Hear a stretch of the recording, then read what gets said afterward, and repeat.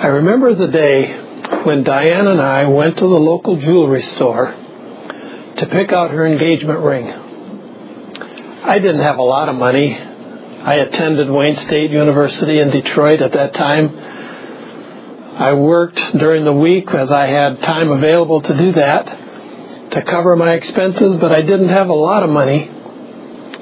But we went to the jeweler and we picked out some rings that appealed to Diane. And before the person waiting on us would show us the rings, she brought out a black cloth, laid it on the countertop, and then displayed the rings on that black cloth. I'm sure you've seen this in movies or on TV or perhaps even your own experience. The black cloth in contrast to the diamond and the gold of the rings just makes it gleam and glisten and shows off its brilliance. And they always used a dark cloth to do that as the backdrop. Well, just like a jeweler would use a black or dark cloth to show off the brilliance of a diamond, just so in like manner does the dark, bleak conditions in Israel show off the brilliance of God in spite of their sin and their darkness.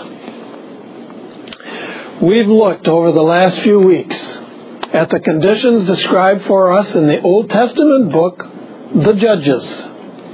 Today we come to the last judge described in that book. And it starts out, before it reveals to us this last judge, we have a startling verse that we've seen actually throughout the book of Judges, repeated in verse number 1 of Judges chapter 13. I'll read it for you, and it says this: "And the people of Israel again did what was evil in the sight of the Lord. So the Lord gave them over into the hand of the Philistines for 40 years. Kind of the same tune over and over again, isn't it? Shown throughout the whole book of Judges. And the people of Israel did again, and they did again, and they did again, and they did again. They turned away from God and sinned. They doubted Him. They believed a lie, the lie of the gods of the peoples of the land in which they lived. They disobeyed God and turned from Him, abandoned Him, and adapted the gods of the nations that God had sent them there to destroy. Bleak, dark times. Under oppression to the Philistines, it says, for 40 years.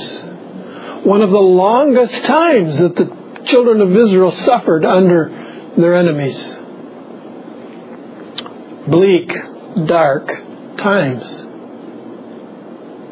And the pattern of Israel simply repeats the pattern that actually began in the Garden in Eden. It began there, you know, with perfection. God created all things, and it says He looked at them and it was good. And He created man, Adam and Eve. And He looked and He said, it's very good.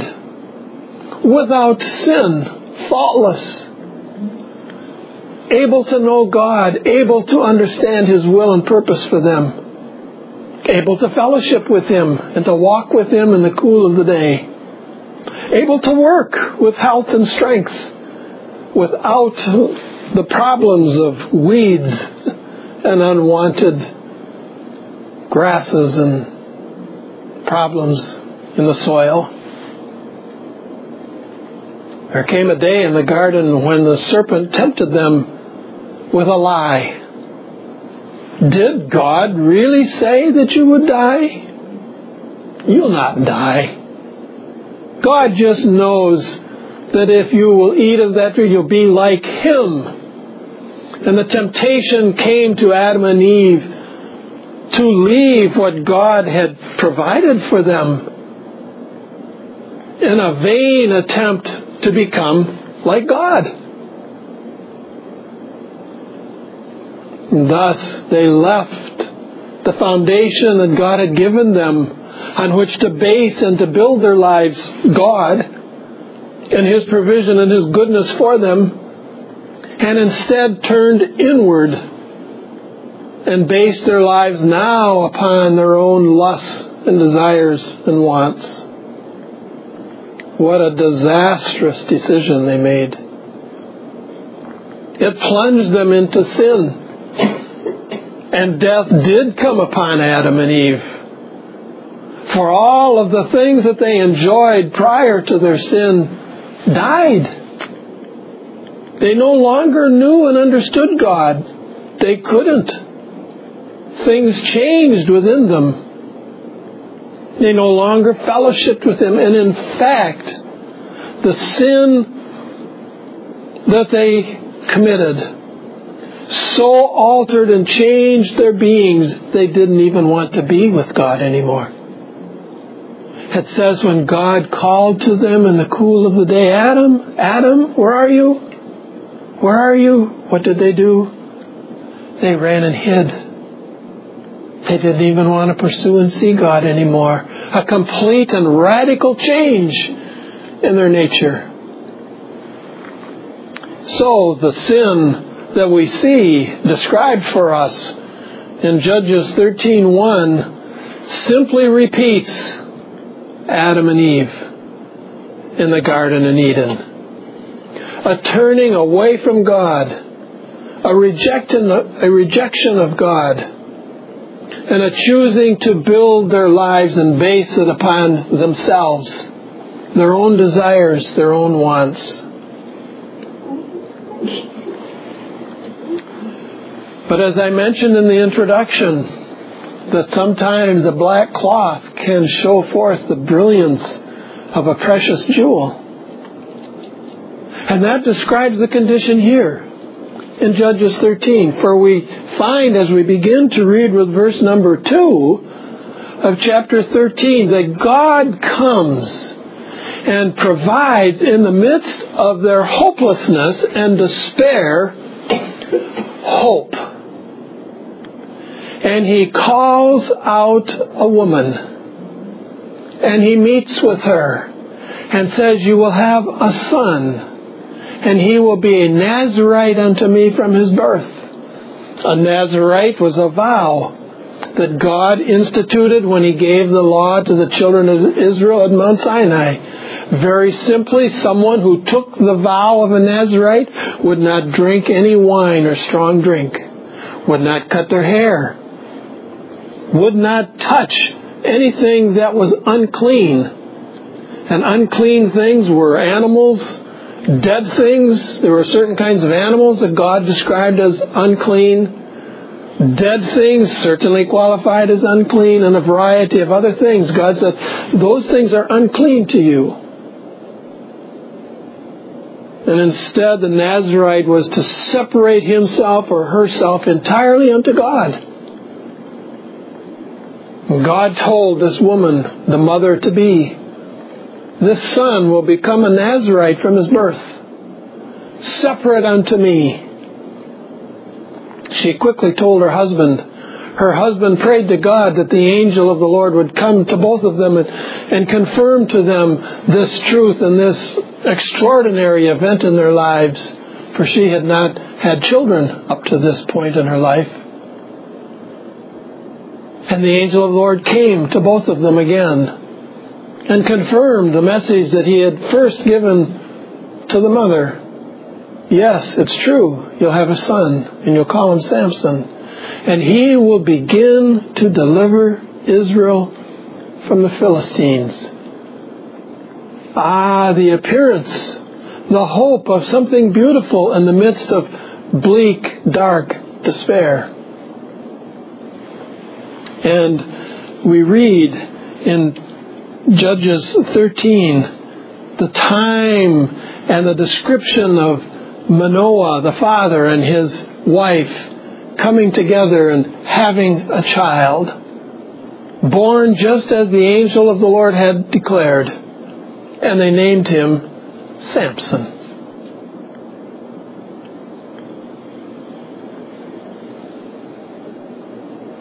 God promised to Adam and Eve in the garden in Eden upon their sin that He would provide a champion for them. He would provide a Savior. He didn't name him at that point. He simply gave the initial promise. And throughout Scripture, after that time in the garden, God progressively revealed characteristics and features regarding this champion who would come.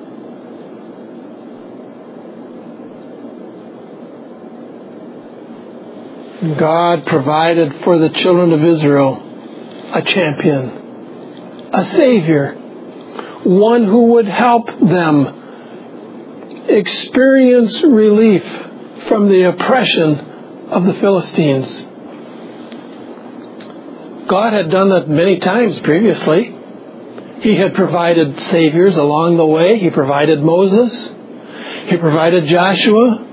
And He had provided judges prior to Samson, whom God had used to bring relief to them from their oppressors and their enemies. And now God came in a special, unique fashion, which He did not do with any of the previous judges. On every previous occasion, He took someone already living and said, this person will become your judge. In this instance, He brought a child into life with the express purpose as serving as judge and Redeemer and Savior for the children of Israel. A great potential, a great hope for Israel, that they would have someone who would help them and give them relief. As we begin reading the last verse of Judges chapter 13, we see Samson beginning to fulfill the promise. For we read at the very last verse of chapter 13, it says, "And the Spirit of the Lord began to stir Samson in Mahaneh-dan between Zorah and Eshtaol." The Spirit of God came upon Samson, and God began to use Samson in the role that He had designed for him, to begin to deliver the children of Israel from the Philistines. From chapter 14 of Judges through the end of chapter 16, 3 chapters, we read the legacy of Samson, the last of the judges. A sad legacy. It began with such great promise.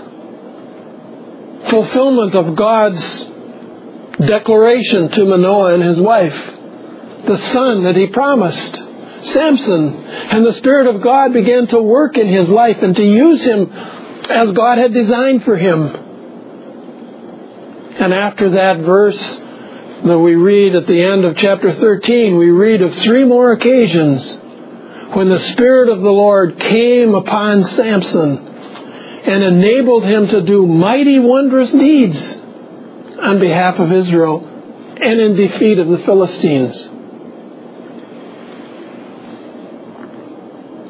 But those are the only times. Those are the only 4 times that we read in the whole description of Samson's life of when the Spirit of God came upon him and used him.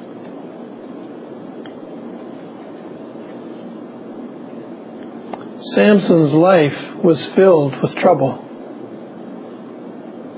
because he based his life upon himself and the satisfaction and pursuit of his own lusts and desires.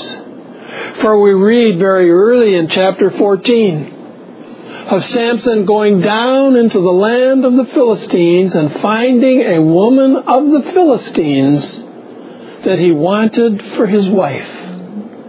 in direct contradiction to the purpose and plan and command of God. He came to his parents and said, "There's a woman down there that I want." And they said, "Oh, Samson, isn't there a woman in the children of Israel that you could choose?" "No, I want her." And thus began the decline in the life of Samson. Oh, God used him a couple of times after this, but he began to steadily decline and to flirt with his Nazirite vow and with the enemy. Leaving his dedication to his vow and becoming increasingly involved and associated with the enemy, the Philistines. For we soon see him going down again into the land of the Philistines, and this time he sees a prostitute, and he goes in unto her. And the next step downward we see is Delilah. And you all know what happened through the story of Samson and Delilah. How the Philistines came to her and offered her great sums of money if she would somehow find out from him the source of his strength so that they might enslave him. Their avowed enemy.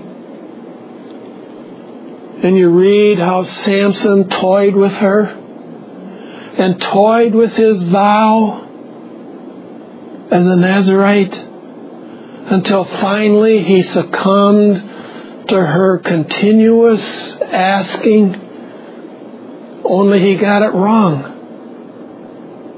She said, "Samson, wherein lies your strength?" And what did he say to her? "My hair." My hair?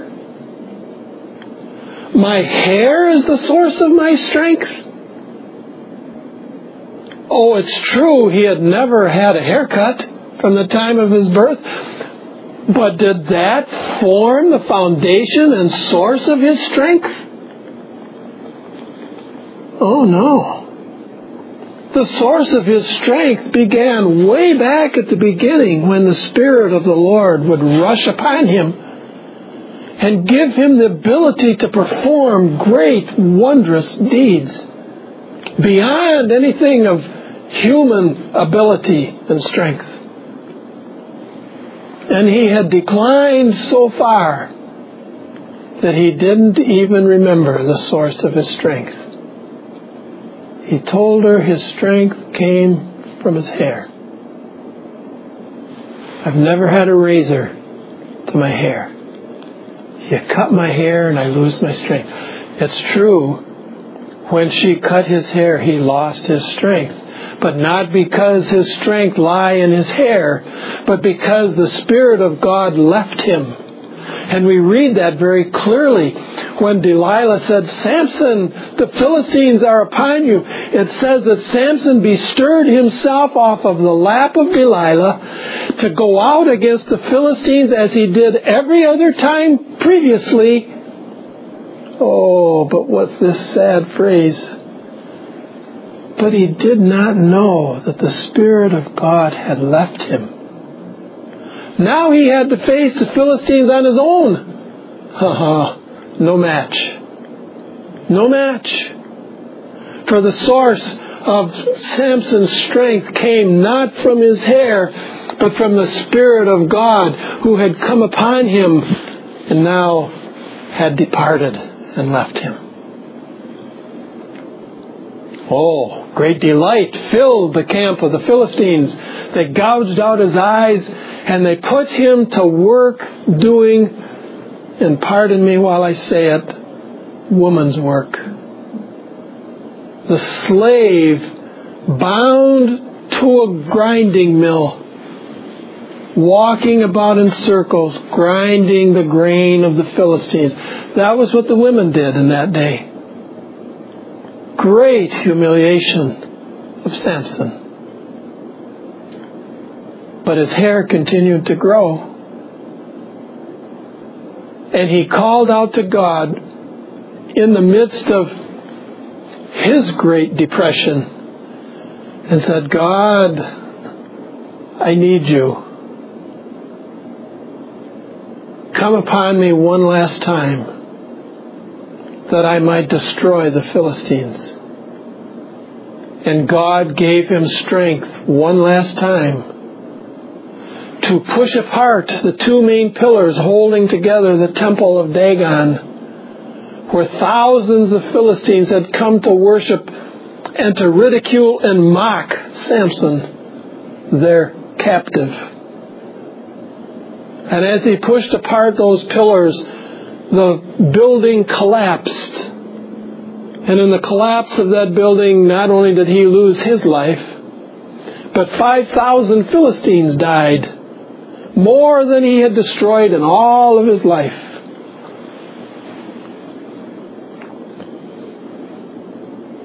What a picture for us. What a picture that God, in his sovereign plan and purpose, urged by the Holy Spirit, Samuel, a contemporary of Samson, to write this record and record it for the children of Israel, to remember the depth of their sin and the oppression that they suffered because of their sin, and for them to see the effects of evil and of sin, not only what began in the garden in Adam and Eve and their lives, but now coming down through generations after generation, finding its full bloom, if you will, expressed in Israel. And this time, also including the judge. For not only have the children of Israel declined in their sin, progressing worse and worse and worse, but so had the judges. The judges had also declined in their walk with God. The turning point came with Gideon when he made the golden ephod that people worshipped. Until finally we find it epitomized in Samson, the one whom God had designed and given birth to him that he might begin to deliver Israel from the Philistines. And we see his spiritual decline paralleling that of the decline of the children of Israel. God had promised a Savior, and he had given them hope with the promise of Samson. And we find described and pictured for us so clearly in the life of Samson several truths that first of all point to Jesus and then have application to us in our day. The book of Judges points out several things regarding a Savior. First of all, no human Savior can do it. It takes more than a human good man, strong man, in order to overcome evil. It points out to us the real true need of the people. They don't just need relief from oppressors. They need a new nature. Because their natures derive their purpose from their own lusts and desires and wants. Certainly not for God, but away from God. The fulfillment of their desires and lusts and wants cause them to reject the authority of God, as Adam and Eve did. Cause them to reject the authority of God. Cause them to reject the Word of God. And to instead build their lives upon their own lusts and wants. That will not change without a supernatural divine intervention of God. The record of Judges confirms it. They need a real Savior. Not just someone who can come in and defeat the enemy, but someone who can come in and change their nature so that they won't pursue after sin anymore, so that they will walk in obedience with God, that they will desire after Him and will fellowship with Him once again as Adam and Eve prior to their sin. They need that kind of a Savior. And these events depicted through the life of Samson and throughout the book of Judges show that to the children of Israel. They need a special kind of a Savior. God did provide that special Savior. He did provide one who could change the nature of man and provide to them a new heart with new desires, with a new hunger for God, to pursue after Him, to seek after Him, to want to obey Him, an entirely different nature. And Jesus said very clearly, I am the one the Father sent. My Father sent me. He loved you, and He sent me to you. And if you will just believe upon me, casting aside yourself, and trust me, I will give to you that eternal life that you need. That new nature, that change that will enable you to seek after me, to know me, to worship me. I will give it to you. Just come to me, and I will give it to you. God kept His word, and He provided a Savior. As I mentioned, these events also provide admonition for you and me today. Though they occurred centuries ago, truth, is truth. Regardless of era, regardless of society, regardless of location upon the globe, truth is truth is truth. A very simple statement like 2 + 2 is 4 is true not only in Michigan, but in Shanghai. It's also true in the Philippines. It's also true in South Africa. It's also true in Venezuela. Wherever you would go on the earth, truth is truth. And the truth of God revealed through these events described in the book of Judges give to us truth that apply to us today as well. We can see it in our world, can't we? We see it in the world about us and how wicked it has become. It's almost like the time of Noah when the thoughts and intents of their hearts was only evil continually. We see it in the news broadcasts on television. We read it in the newspapers. We see it about us in the places where we live, in our neighborhoods.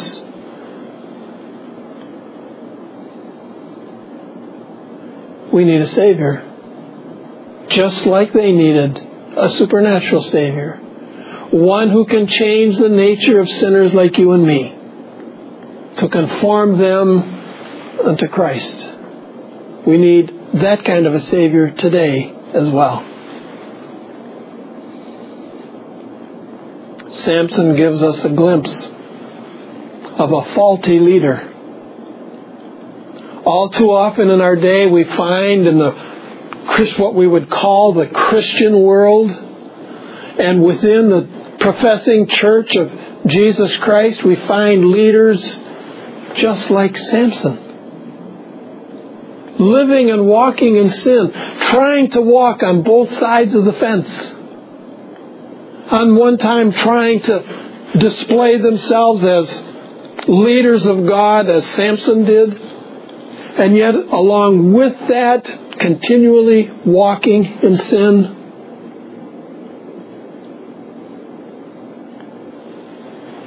And too often these kinds of leaders have become top leaders in the Christian world. And we find them within the church today. Men and women of questionable character,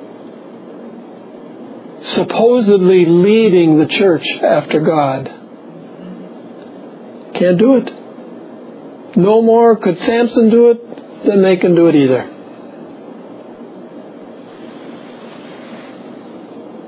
And sometimes that describes you and me too, doesn't it? When we try to walk just like Samson did. Oh, that's just a little thing. It began with a very simple thing with Samson. God gave him the power to kill a lion who came at him. With his bare hands he killed him.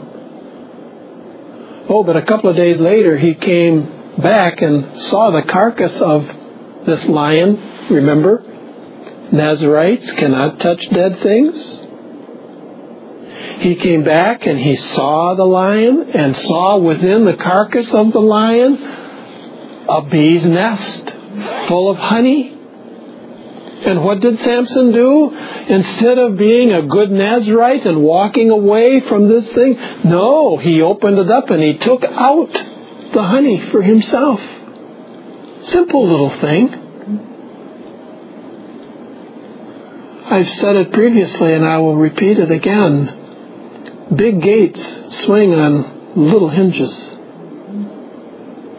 And what appears to us as just a little sin, just a little thing, can open the floodgates of bigger and more complicated and worse sins and lead us away from God, that we end up like Samson, virtually worthless for God.